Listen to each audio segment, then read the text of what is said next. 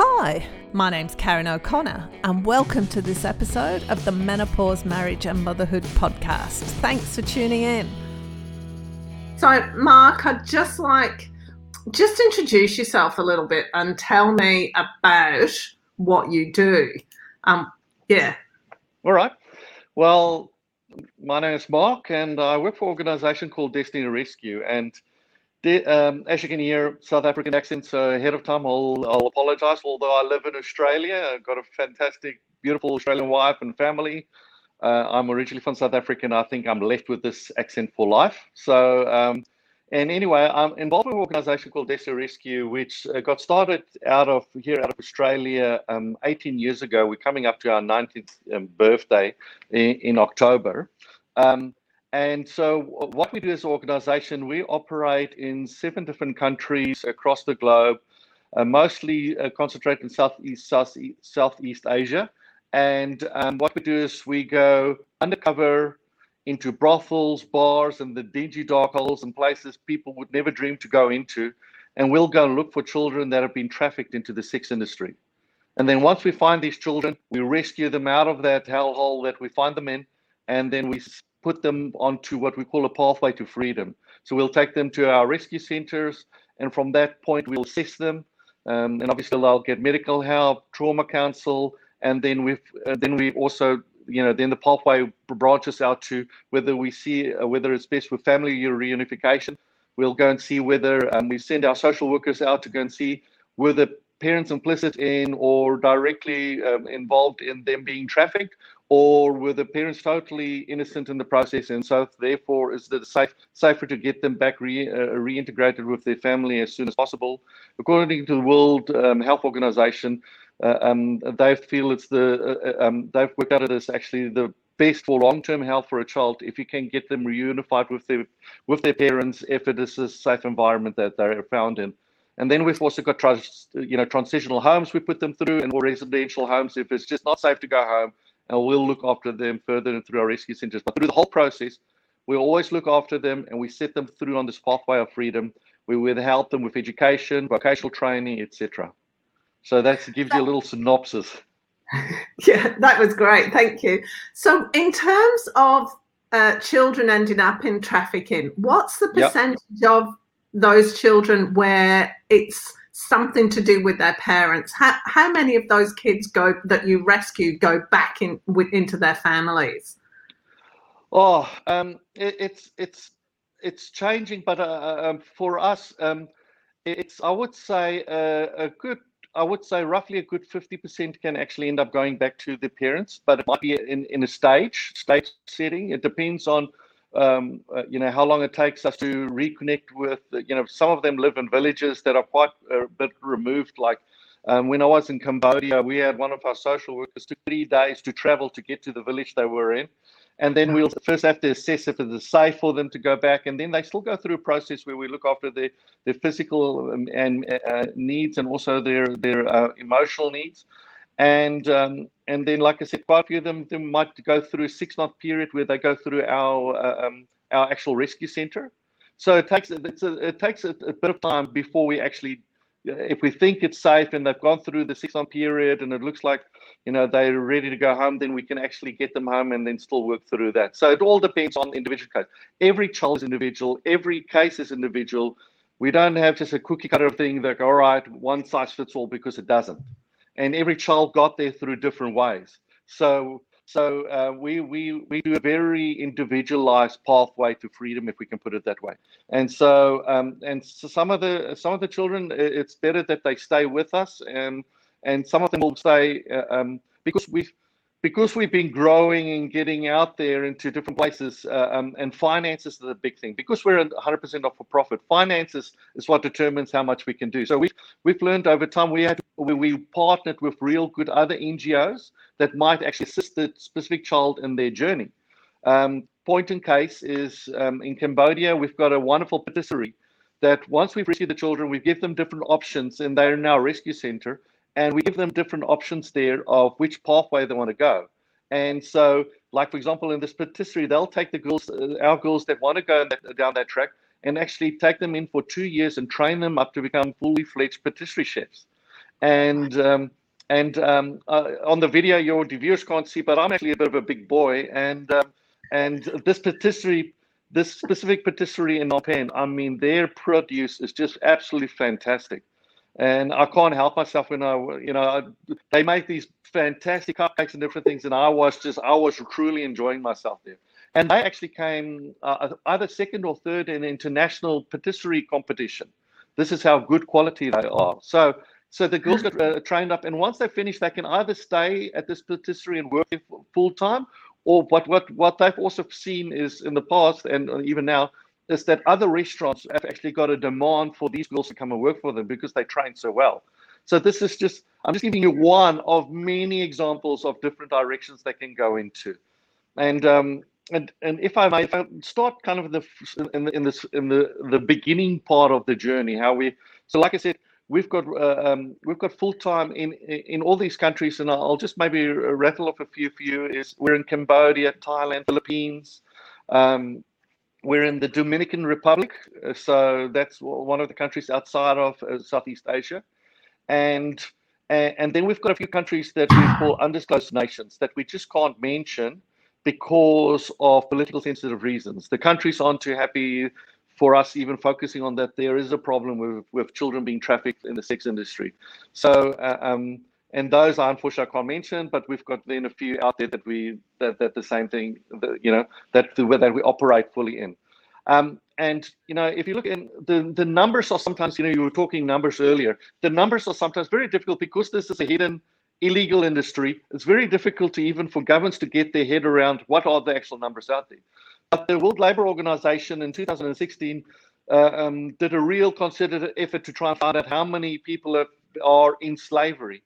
And in 2016, they estimated that about 40 million people were in some form of slavery. Now, when we think slavery, a lot of times, the first thing that for me, and I'm sure a lot of people comes to mind, you think of the 17 and 1800s when people from out of Africa were taken and forcibly taken to America and to England and to the rest of the Western world to go and work as slaves. And in those days, it was a bit of a rich man's game in the sense of that the average cost of a slave was about between $30,000 and $40,000. And where today you can buy another individual for $90. So this is why it's actually enlarged the amount of people that have been enslaved. The World Labour Organization also guesstimated that over a 5-year period, there was about 89 million people that had experienced some form of slavery. So if you think of it from an Australian perspective, and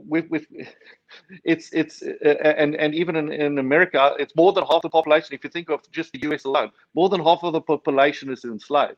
So the numbers are huge, and the more we talk about it, the more people actually get their heads around that this is a modern day problem. I never thought I would be living in a society where another human being is totally seen as purely as a commodity. There's zero value on their life. They're seen as a commodity. And these children, back to the World Labour Organization, 2016 guesstimated that about 1 million children were caught up in sex trafficking alone. And so sex trafficking, the whole sex trafficking industry, they guesstimate is about a $90 to $99 billion industry. So it's a huge financial gain for a lot of these guys. And what we saw, so, to go back, is how we all started this journey. Our guys go undercover. They go into brothels, bars, karaoke bars, you name it, and some real dingy places, dark holes. And they'll look for children and so to be rescued. And so we've got like 4 forms, which firstly is COVID rescue. So COVID rescue is where we go individually into into these bars and brothels, and we always go as a group, and we go and act as if we're sex tourists. We enter in there undercover, and we look for children that have been trafficked, and then once we find them, we befriend them, and we set them up for rescue, and we rescue them out of there, and then we take them to our rescue centers. And I'll give you an example. For example, if I may. One of my favorite ones is, when I say favorite, is one I tell a lot purely because it shows the plight of a lot of these girls as an example. Now, any names, if I can just say ahead of time, any names that I use are fake names. We do not use the real names of our girls. We fiercely protect the identity of all our children that we rescue. And, I'll use a lot of times I'll say girls because but in the 90 percentile is basically of children we rescue are girls. And just to digress, somebody asked me, why is it that we as a Western group, if you want to put it that way, is involved in Southeast Asia and all of these countries? And I just tell them purely it's because we as Westerners created this problem. We go to these bars and karaoke bars and all these different places. It's people flying in from all over the world, Westerners predominantly. They're flying from all over the world. So we created the demand, and so supply and demand, pure economics. So I feel we have to we've got to help to be part of the solution as well. And anyway, so going back to our cover rescues, we go undercover and we rescue the children one at a time, basically out of the place we find them. And I'll use the example Cassie, like I said before, not a real name. So Cassie was a 14-year-old girl, part of a 7-strong family, and their family were farmers in a rural area in Thailand. The parents started struggling a bit, and they, at the age of 14, they asked Cassie, can you please see if you can just find a job just to help the family? And things were getting really a bit tough for them. And so she couldn't really find a job in the town she was in. And so she just asked a friend, where do you think I can find a job? And she said, why don't you just go to the big city?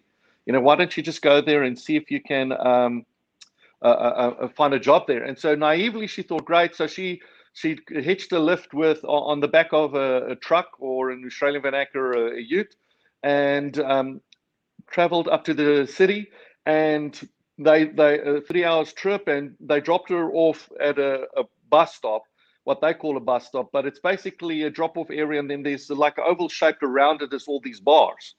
And these bars, and I say bars, they're basically brothels. And so what happened is a mama-san, which is a female manager, walked out of the bar, walked up to her and said, hey, what are you doing? She said, oh, I'm just from naively, she just said, oh, I'm looking for a job. She said, oh, great, you're looking for a job?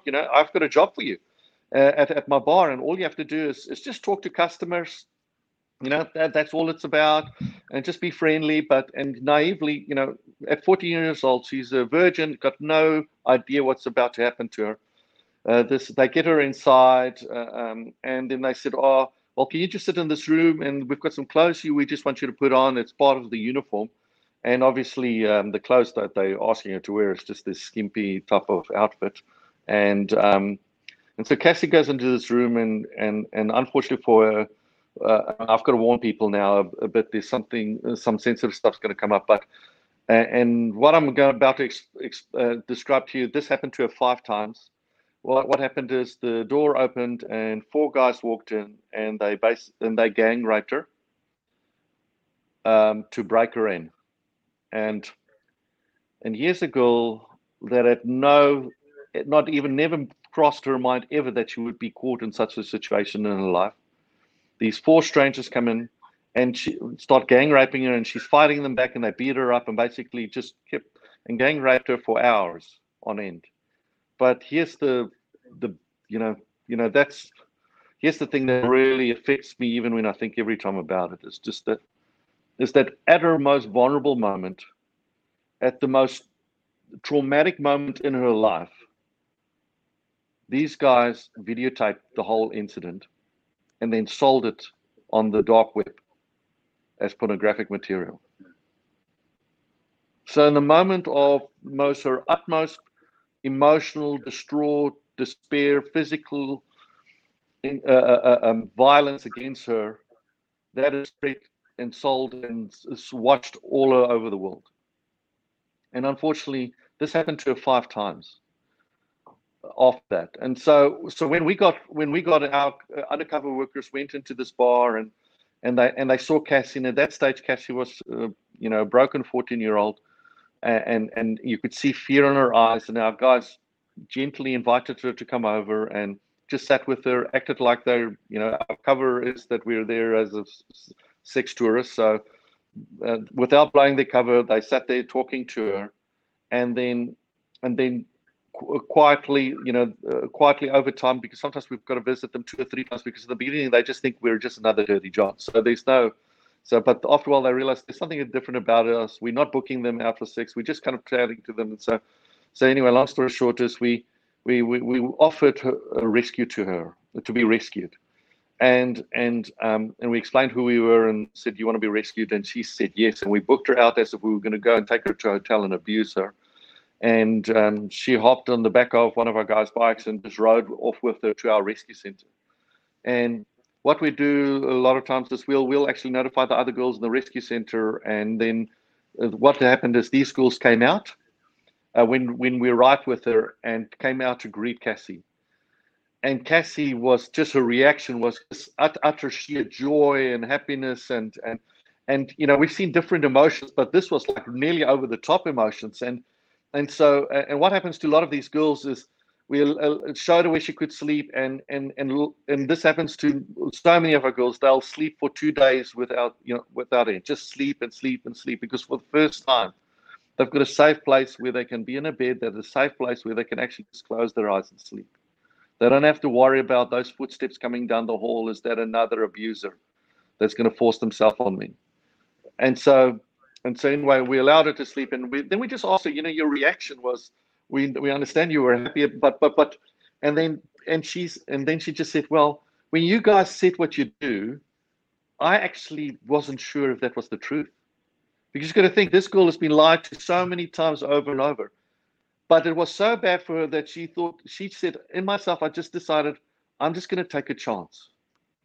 I'm going to take a chance. These guys might just be telling me some more lies, but I'm just going to take a chance. And so when she saw the other girls welcoming her and realizing this was the truth, it was just sheer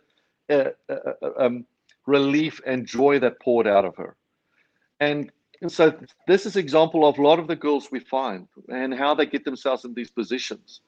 And this is part of my own story, is that I had the privilege, when I started in the beginning talking, our organization got started by a phenomenal man called Tony Kerwin, who, like we said, over 18 years ago. And how the genesis of our organization was that he was sitting in a bar in Thailand, and he overheard this one gentleman just at the bar bragging that he had got offered a child to have sex with. And that really affected him. And him being a dad with daughters himself, he started looking into it and realizing this is a big growing problem, is trafficking of children in the sex industry. And that was how our organization got started. And so, like I said, I had the privilege to go undercover in Cambodia and Thailand, and in Thailand specifically with Tony Kerwin. In Cambodia was with our other permanent undercover guys. But in Thailand, had the privilege to go with Tony and the head of our undercover internationally, our undercover work. Just call him Dama. We use different names for him. And anyway, and to go in the undercover, and we were and on this trip also, our CEO Fiona Burke, and a phenomenal lady, was also involved and also came along, and she also. And so anyway, we were in this this well-known street called Walking Street, which is like a tourists even walk through, but you've got all these bars on all along the sides, and they basically, they're bars, but it's all, they basically prostitution. And anyway, we're in this undercover in this bar, and I sat next to this girl and this young girl. And I started just talking, and I just, I just felt, the music's blaring and things are happening, but I just quietly asked her, tell me, how did you get here? And, and usually they won't really say much, but she just felt she could trust me and talk to me. And and I'll call her, I've given her a nickname called Sugi, but that's not her real name. And I just said, Sugi, how did you get here? And she kind of quietly, quietly told me, that 4 months before me sitting there next to her, she was a happy child with at school with a 10-year-old sister, younger sister that's in school with her, and her parents are both working, life's good. Suddenly her dad, unfortunately, passes away. And very quickly she could see that her mum was struggling financially. because now it's just a one income, and she's trying to look after the girls. They go to school, and out of the goodness of her own heart, she decided, all right, Mom, how about I go to the big city and I'll find a job there, just, as waitressing or any type of job, just to help alleviate the financial stress. And that way, my sister my 10-year-old sister, younger sister, can stay in school. And once we kind of got it sorted, I'll come back and go back to school. And so here she goes to the city, naive girl, and unfortunately the wrong guys get hold of her, and they force her into industry, selling her little body to dirty johns that fly in from all over the world to come in and abuse these children. And I'm hearing a story, and I'm just, inside of you, and this is what this is what happens to all of us. It's always about that one child, and so you've got to have your emotions checked. And sitting next to Sugi, and I thought I'll just push a little bit further. And I just felt to ask her. I said, Sugi, if you were able to stay in school, what was your dream? What is it that you wanted to do? Because we all got dreams, and we've all got things that we want to do. And for me, the heartbreaking thing over, this horrible situation she's in and where she finds herself. But for me, what even more heartbreaking is, I don't know if you've ever seen it, Karen, but when somebody's telling you a dream that they had, but you can see in their eyes and their body language that they believe that dream is forever gone, that dream has been shattered into a million pieces.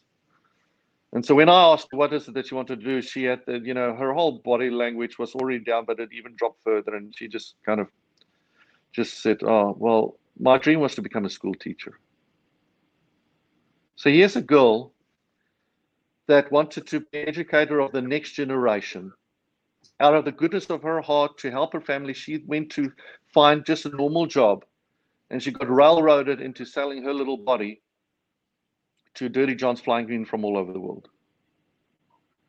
And that's part of my motivation, why I love being part of this phenomenal organization in Destiny Rescue. And every person in Destiny Rescue have got their own story, have been touched by an individual child that have come across their path. And for me is, how many Sugis are out there that need our intervention and our help?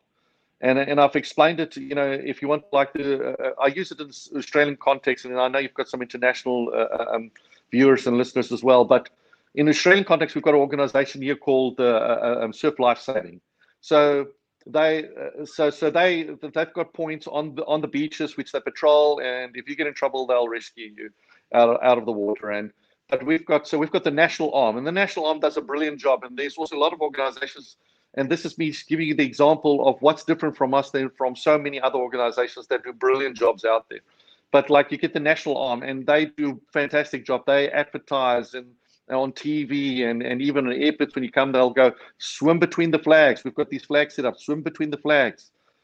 Watch out for the rips. They warn people. It's all about education, trying to protect people that they don't get themselves in trouble in our ocean, in our beautiful beaches. In which that is all very important, and that's so needed. But Karen, on the day, if you're in the waters and you're drowning, you want a lifeguard there with you in those waters. And that's us as Destiny Rescue. We go into the dark and dingy places where they cannot put their hands up and say, here, rescue me. But we'll find them and we'll rescue them out of those dark waters. And that's the biggest difference between us and a lot of organizations out there.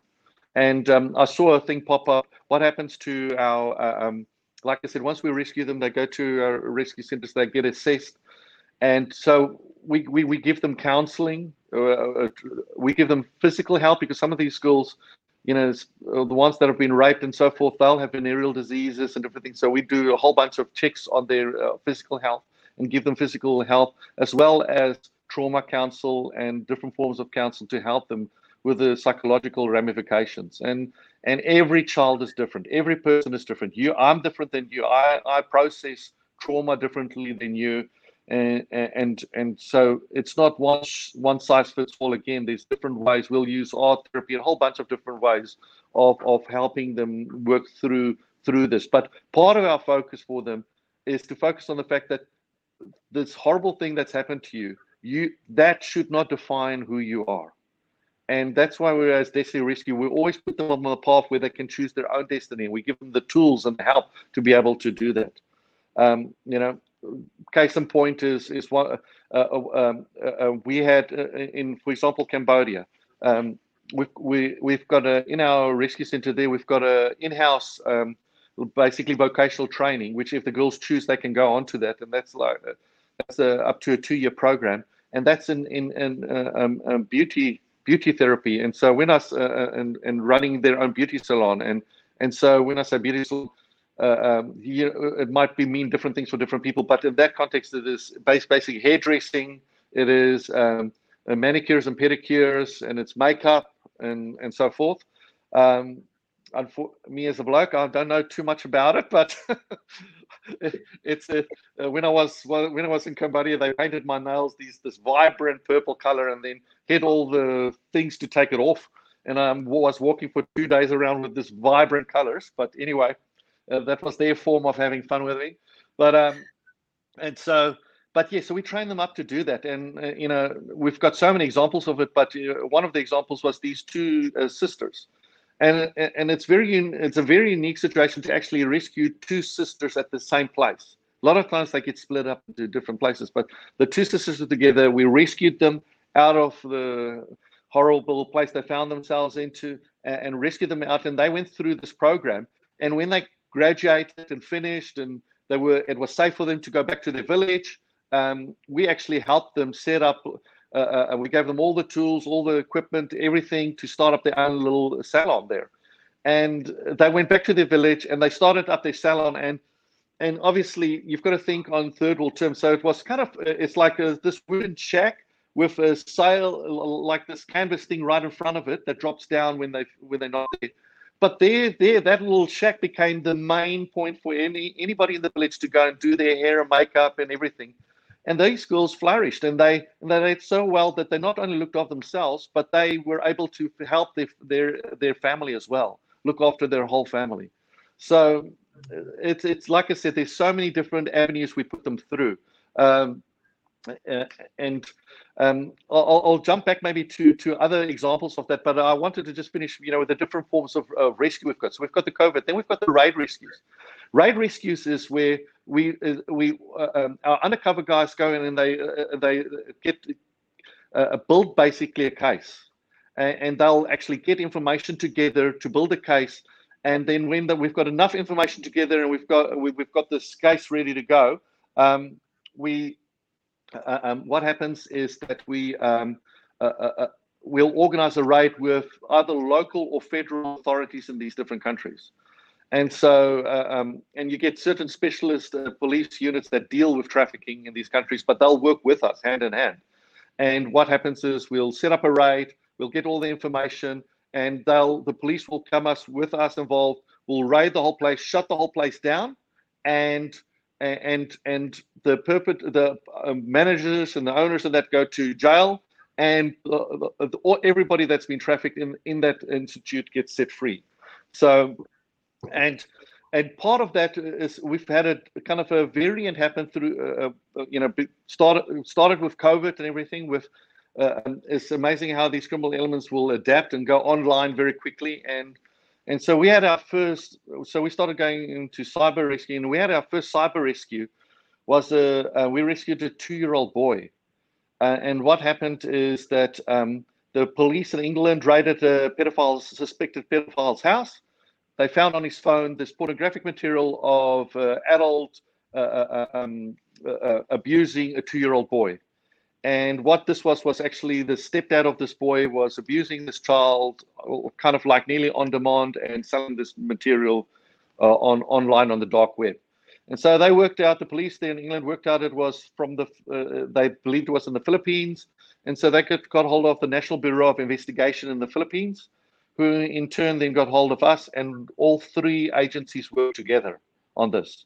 And so we got into the dark website that was being used and started communicating with the stepdad, and then basically set up a sting where, I won't go into too much detail not to give too much away, but we set up a sting where at a hotel, and we ahead of time had cleared the hotel lobby, got their permission to be there, cleared the hotel lobby, and it was our agents Destiny Rescue's agents, it was the National Bureau of Investigations agents, and also English Federal Police that were there on site, acting like they're milling around, just normal patrons of. And we were waiting for this gentleman, and he came in and spoke to the undercover Destiny Rescue agent, and brought his 2-year-old boy, and basically got money from us to go and have sex with the child upstairs in the hotel room, and handed us over this 2-year-old boy to go and supposedly have sex upstairs in a hotel room. And at that moment, as soon as he handed out the child, ourselves plus the NBI and the English police formed this human barrier between him and this child. And I'm happy to say the stepdad and the mother was implicit as well, got both taken to custody. And this 2-year-old boy is in safe hands and in safe environment and getting all the help he needs. So that just gives you another example of the different forms of raid rescues we've also got. And for us, unfortunately, we see the dark side of humanity. And so we've seen from like I said, 2-year-olds, every single age. We've rescued every single age right up to past 20. And children are a focus, but it's just like using the same analogy to somebody's drowning in the ocean. But if we come across trafficked individuals and they're not children anymore, we'll still rescue them, because it's not like you're in the ocean and somebody's drowning. Go, oh, excuse me, what's your age? Oh, sorry, too old. Sorry, bad luck. No, we'll rescue if they come across. Our focus on children, but if we come across adults that have been trafficked, we'll rescue them as well. And then we've got to enter another form of our rescue is interventional rescue, and sometimes we'll also, what we do is also part of interventional rescue is like you intervene before something happens, and there's different ways we'll do that, but we'll have, even part of it is education. Is if we see that a lot of people are being trafficked from a certain area, we'll actually send our community workers and actually go and educate the community about the dangers of trafficking. And so in the interventional, but there's also other forms of interventional, is when people, because we've got our agents in different places, if we see that there's somebody that's at risk to be trafficked, we'll actually intervene ahead of time into it. And in India, there's with interventional trafficking, there's different forms, but one example is there's temple prostitution in one of the nations, and what they do is it's illegal, but the local authorities turn the blind eye to it. And what they'll do is they'll force children into becoming temple prostitutes, and it's as a form of worship. People will go and pay and sleep with the temple prostitutes. And so some of these places, you'll find that the businessmen will want to be the first ones to be able to go and sleep with this child, and they see it as so they'll pay extra money to be the first one to basically break this child into it. And so we've had cases where family members would come to us and they'll actually ask us if we could intervene, because their family's being targeted by the community to push their child into temple prostitution. So those are one of the forms of interventional rescue that we do. And then another one is border rescues. We've got a nation. We were rescuing so many children in one nation that we set up border posts with the government of this nation to stop them before they get trafficked across the border. And so what this government, and I'm just using basic terms because I don't want to give away which part of the world it is in, but they allow us to actually have our staff will be permanently on these different borders, posted at these different borders, and they've given us actually office space in their border stations. And they've given us the authority to actually walk through buses and through taxis, and if we see anything sus, we'll actually ask these people to remove off the bus, out of the taxi, out of the car, and we'll go and interview them separately. So what do you think? How can you tell when something's suspect? What are you looking for? It's ladies we use. Our staff are all female. They've been trained up. They know what to look for. There's some clear telltale signs. And, once again, I'm not going to divulge all our little secrets, but they've got ways of knowing. And we're that successful that we stop children and even adults being trafficked. It'll be minimum one a day, every day, that we stop being trafficked across the border. And so what happens, I'll give you an example. With this one girl, she's one of the examples that's over 18. She was actually 21 years old. Her and her dad were on a bus traveling, and he was traveling for work, and she just wanted to travel with her dad. So she traveled with her dad on this bus, and they met this guy who was a businessman, and he just was very interested in the daughter and told the dad, listen, if she wants, I just live across the border in a neighboring country, and I'm a businessman. I own lots of businesses. How about she comes and works for me? And he was telling these fantastic figures. And the dad and the daughter both thought, man, their prayers have been answered. They've got this fantastic opportunity coming. And so this businessman said, here's my business card. Call me. Go and organize your passports. Go and organize your passports. Let us know, and we'll organize your visas and everything. But yeah, just let us know. So they went, as soon as they got home, organized their passports for her, then contacted this gentleman, and he sent supposedly a lady who was working for him, but and she went and came and got the passport and said, okay, she'll organize the paperwork and pay for the visa, sorry, and pay for it all to bring her across. And so she was on a bus about to just cross the border, and on the other side of the border was one of the most notorious cities where people disappear forever in the trafficking industry. And she was just about to cross when one of our ladies saw her and just thought, no, something just doesn't look right here, and asked her to come off the bus. She was told by this businessman to lie about why she's going there, and that should have been a red flag. But so she finally said, no, he's offered me a job, blah blah blah blah blah. Told the story, and we started explaining to her that that's a trap. You're about to be trafficked across. As soon as you go over the border, they'll get their hands on you. You'll disappear.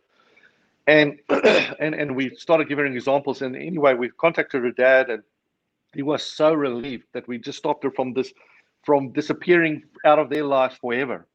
And they actually opened a case against this gentleman, and he got hold of their number, tried to bribe them to drop the case and different things, but he then disappeared in the woodworks. So sorry, I've got a bit of a frog in my throat. And then so what happened is we stayed in contact with her. She went back to her family. We educated the family about the dangers and that you just can't trust anybody, basically.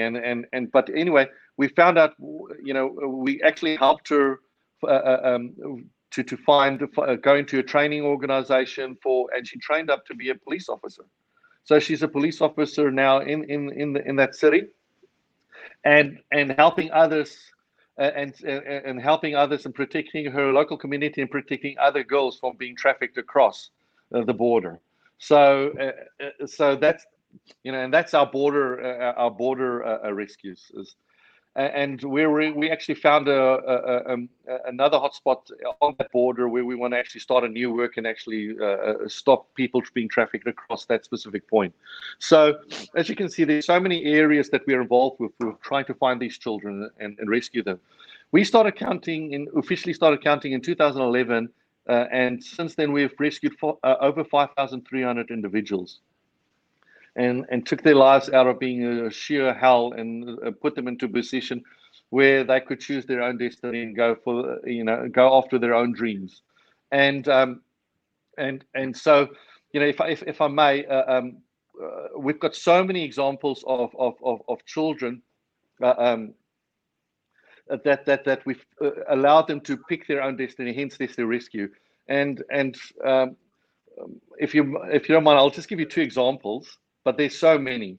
But one of the examples was we had this girl, and she was actually in our Cambodia rescue center, and our social workers were seeing that she wasn't really interested in any of the programs. That she was not taking to anything. But they saw in her own private time she was there and she was doing drawings just on a piece of paper, and they saw.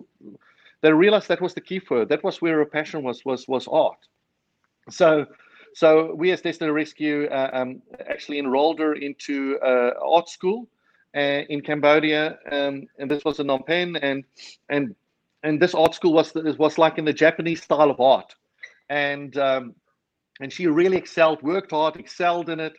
And once she graduated out of that art school, we then, as Destiny Rescue, we found out there was an international a movie studio that was coming and actually and starting to looking to want to start up a digital animation studio in Cambodia.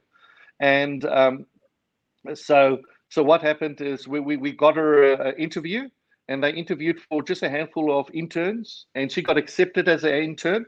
And then they trained her up in-house, obviously. And then very happy to say that at the end of her intern period and her training period, they gave her a full-time position, and she obviously accepted it as a digital animator. So yes, and so we try to see which is the best places to go, and then we've got other girls that they're already old enough, they still teenagers, but they're old enough where they need work straight away. Sometimes we'll help families with even financial stipends, help to if the child wants to go back to the family and it's safe and all that, we'll actually even help them financially for a year just to get themselves back on track and make sure these kids get hooked up either with education or other groups to help them with education. There's so many hundreds of ways. Like I said, we've got an individual pathway of freedom for every single child. And we work out what is the thing that really makes them tick and work for them. And then I might just finish off with one of my favorite examples. Probably now, a couple of months ago, I was talking to the head of our, which I mentioned before, Damo, the privilege to go undercover with. I spoke to him, and he was talking to a couple of us and asked the question, what's the one story that stands out for you? And I mean, he's literally seen hundreds and hundreds of and him being head of the international head of our undercover rescues, he said, well, what happened in the beginning days, what he had done is he had set up basically a barrier to protect the undercover guys as well as the girls that we rescue, that once we hand over, the undercover guys hands over the children to our social workers and et cetera at the rescue centers, there's no more contact between the two. So it's kind of to protect everybody's identities, et cetera. And so he said the problem, frustrating for him was he was traveling from Thailand to one of our neighboring countries, and he traveled. He came in from northern Thailand into Bangkok, and the next morning early he had to fly out. So he stayed in a motel in the international airport district, which is mostly industrial area. And so he was staying at this motel, and it was 1 o'clock in the morning. He was tired but couldn't sleep, and he was thirsty, and he remembered there was a 7-Eleven down the road. So he was just walking down the road, but he was kind of in a bad mood. He said, he was kicking stones, and he was whinging and moaning and complaining to himself and going, I know we make a difference, but are we really he was just having a real bad day, and he didn't want to fly. And he was just having a real bad day. And he's literally muttering to himself, what difference are we making an impact on this? What's the impact we have? I know we have, but because there's been this disconnect between him and what happens to the girls, he just, you kind of lose sometimes a little bit of perspective. And he's just complaining, walking down the street, and he sees the 7-Eleven lights but he sees these two figures standing under the 7-Eleven glow of the sign, and can't make out who they are. But next minute, from those two figures, he just hears them yelling out his name, going, Damo, Damo. And he's like straining his eyes. The next minute, he sees these two figures running towards him, full tilt. And as they came basically upon him, then they just jumped on him, and he realized it was two girls that he had rescued 5 years before in northern Thailand, that he personally was involved with their rescue. And he's got these girls, and they're giving the biggest hug, and after they compose themselves and he's talking, and he's saying, what are you girls doing here? And they said, oh, didn't you know? They said, no, and they pointed in the direction, and they said, you see that hospital there? We work as nurses there. And he's like, and he said, tell me more. And they said, oh, well, after you dropped, after you rescued us and put us in the rescue center, the rest of Destiny Rescue, worked out which direction we wanted to go after helping us with everything else, and actually paid for us to go and study and become nurses. And so here he is, just at that moment, crisis point, going, and just it's so solidified for him. What we do makes a difference. What we do with not only rescue them out of hell, which obviously makes a difference, but the long-term effect of the programs and everything we work with these individual pathways of freedom, that it makes a difference for these individuals. And the amazing thing about the story is that at that moment he realized there was a couple with these two girls, and they turned around as this couple kind of walked towards them, and they said, this is the guy we just spoke to you about. He's the guy. And so at that moment, talk about serendipity. At that moment, they are explaining to this couple how they found themselves in Bangkok, their story, which they were happily to tell their friends. And they're talking about this guy that rescued them. And here he walks up in 1 o'clock in the morning, in the middle of nowhere. I mean, it's just amazing. But that was for him such a turning point in himself internally about, yes, we might not, him as a rescuer might not know each individual story, but there is a story for each one of these girls. And even the few boys that we've rescued, there is a story for each one of them. Each one's got a destiny. Each one's got a future. This is not the end of their journey, what's happened to them. And it's diabolical what's happened to them, but that's not the end of the journey. All of them have got a destiny, and that's why we call Destiny Rescue, to rescue them back into their destinies. And so, listen, I can talk underwater for hours about this, so I'm not sure how we're going with time. But yeah, we got about 10 minutes left, I reckon. 10 minutes or so there was a couple of questions asked. The first one was about and this is off topic a little bit, but how does this relate to the mainstream pornographic industry? It definitely does. Pornography is you want to say, it's the big elephant in the room. It's like, and we found even more so right now with COVID. People would think, COVID restrictions, that they would bring a respite for these kids, but no, it didn't. And a lot of these criminal elements move much quicker than what we do, and a lot of them jumped up onto social media platforms, and also basically a thing that it's been a growing thing. It would be even abuse on demand. So they'll have, through dark web, will have people hook a line, and then they will kind of nearly like directors instruct how these guys should abuse these kids. And then they sell that as pornography. And there's some well-known pornographic sites out there, for not wanting to be sued, so I won't say any specific names, but just think of any of the big ones you can think of, that they have, whether knowingly or unknowingly, have been propagating some of these materials of these girls being raped, and they'll just and the people sell it and post it online. So unfortunately, the pornographic industry has definitely got a clear role to play in this. And the other thing we've got to also realize is that you'll get people that are,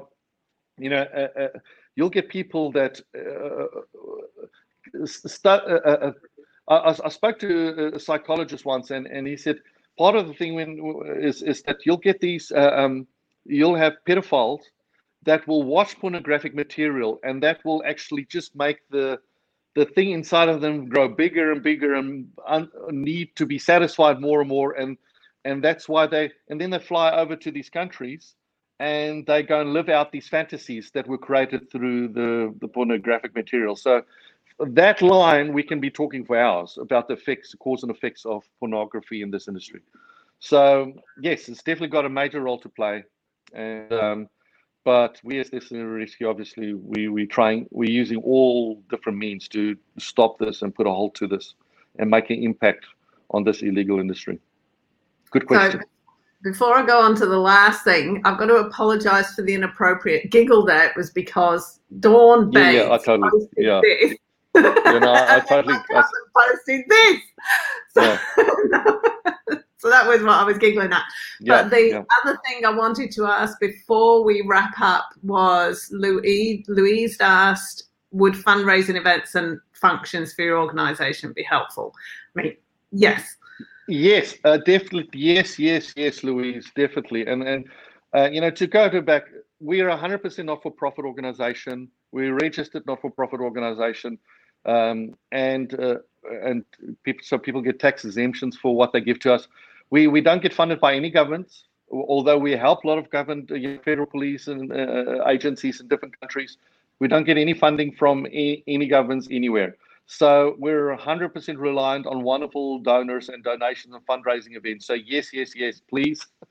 That's the more, basically in terms is our setup is such that we can upscale so easily. The more money equals more rescues and more of it. Like I said, we've been doing this for 18 years. And so for me, and here's the thing, and I know I'm talking on behalf of all the other staff. My journey started actually as a donor. My wife and I were donors of Destiny Rescue. One of my best mates were one of the first ones to move his family to Thailand, and we got behind them and donated money. And that's how I started. That's how I got introduced to Destiny Rescue. And then one day I got the call wanting to know, Mark, do you want to do more? And I mean, they haven't even finished the question. I said, yes, sign me up, whatever it is. And then I just said, well, sorry, can I phone you back? I need to call my wife quickly. This is a bit of a big career change, but and can I say I'm still a donor?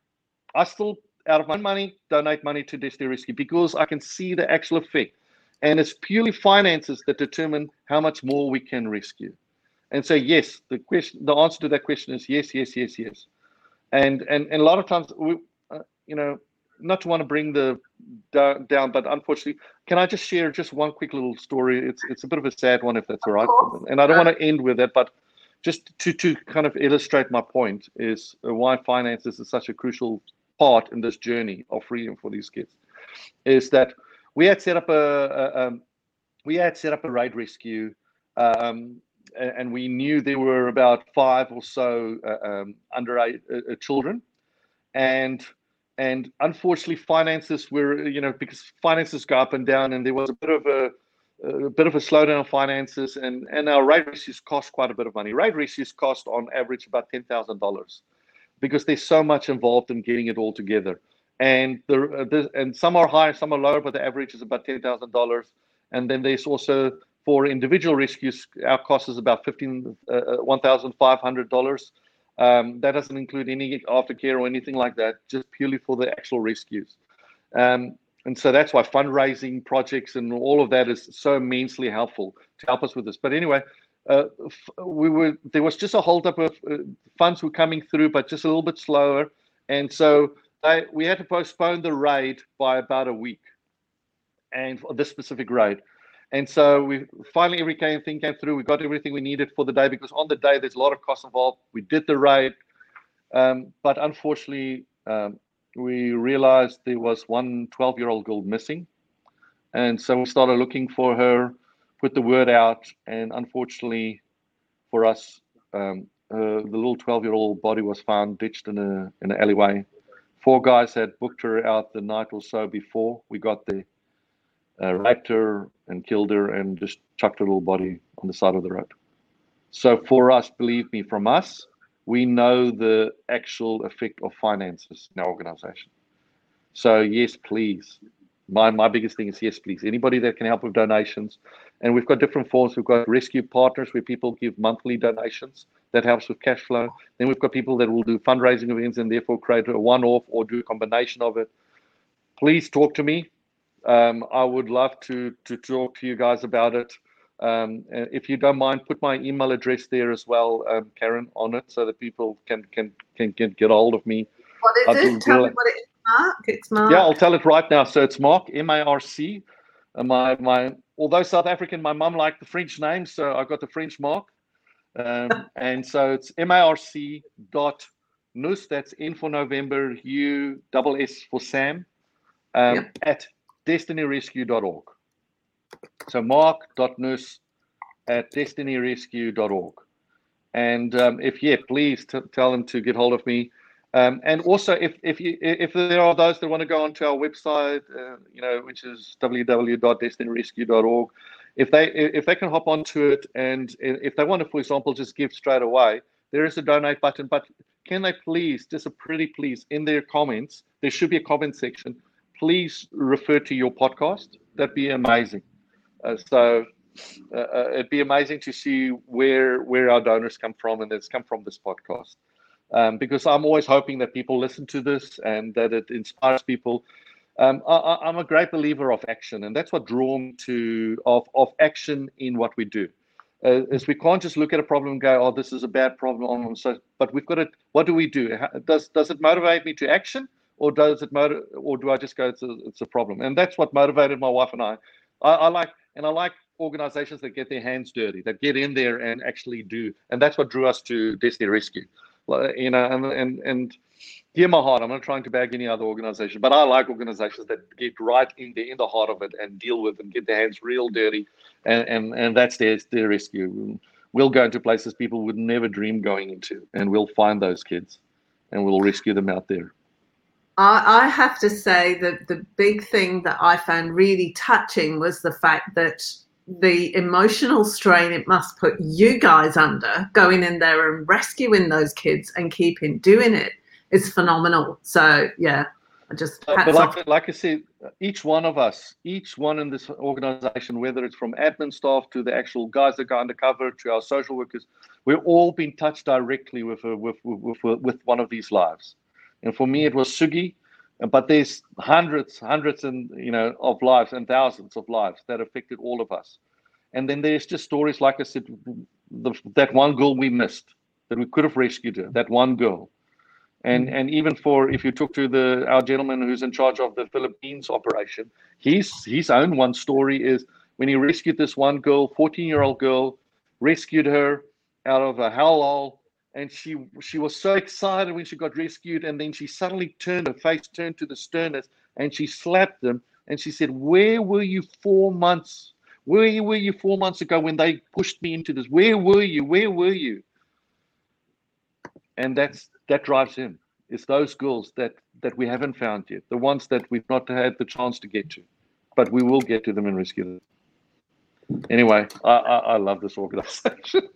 So yes, please, if anybody can help us, that's it. Is money, and I've got a friend who's an accountant, and I spoke to him, and he gives money, he donates money actually on a monthly basis to Destiny Rescue. And I just asked him, I said, "Mate, I'm so happy. Thanks for doing it, and we were having a chat." He said, "Mark, you don't understand."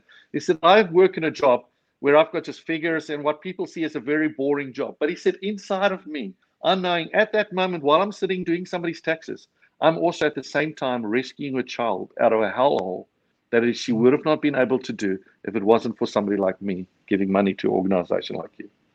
So that's what it is. It's a partnership. And so we would love to welcome anybody else to our family. Oops. I'm getting excited. I just kicked the table.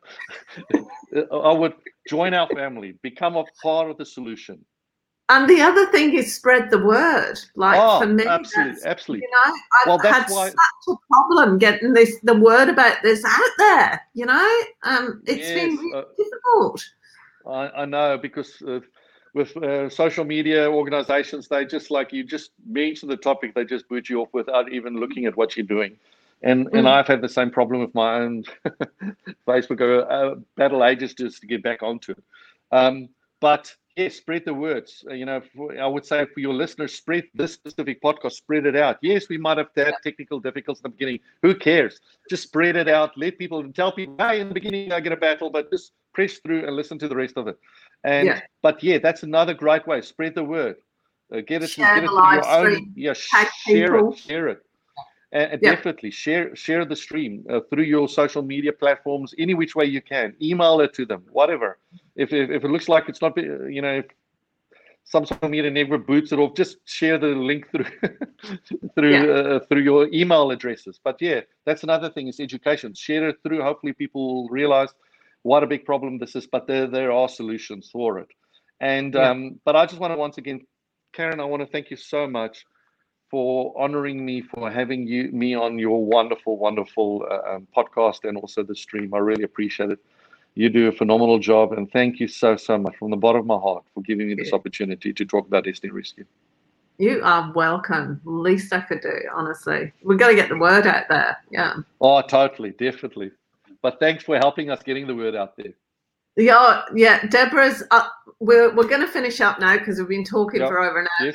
But a couple of people who want to connect with you. So I've put Mark's email address in there. He is on Facebook. So if you go through my friend's profile, you'll find Mark there. You can connect through that as well.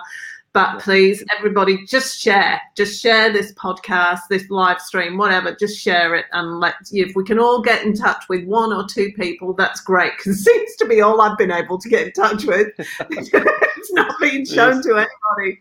So, yeah, we've got to actually do the work really old-fashioned manually. But Louise has just said we are converted. Yeah, I know. It's amazing. I've got to say, just as a closing thing from my point of view, and Dawn's quite right, I've shut up for long enough now. When Mark said to me, when the first time I went to the business group meeting, and Mark said, podcaster, I need to talk to you. I'm like, this is for women. It's like menopause, marriage and motherhood. And then he told me what he did, and I'm like, I'm so in. We need to talk. We've got to get the word of this out there, because I've never heard of you. So grateful. Thank you. No, and thank you so much, everybody, for watching. And we can close it there. Thanks so much, Mark. Yeah, it was really good. Thank you. And thanks for everybody listening as well. I really appreciate that you sat through it. Thanks. Thank you for listening to this episode of the Menopause, Marriage and Motherhood podcast.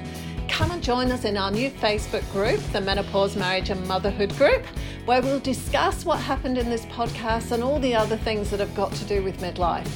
I'll see you there.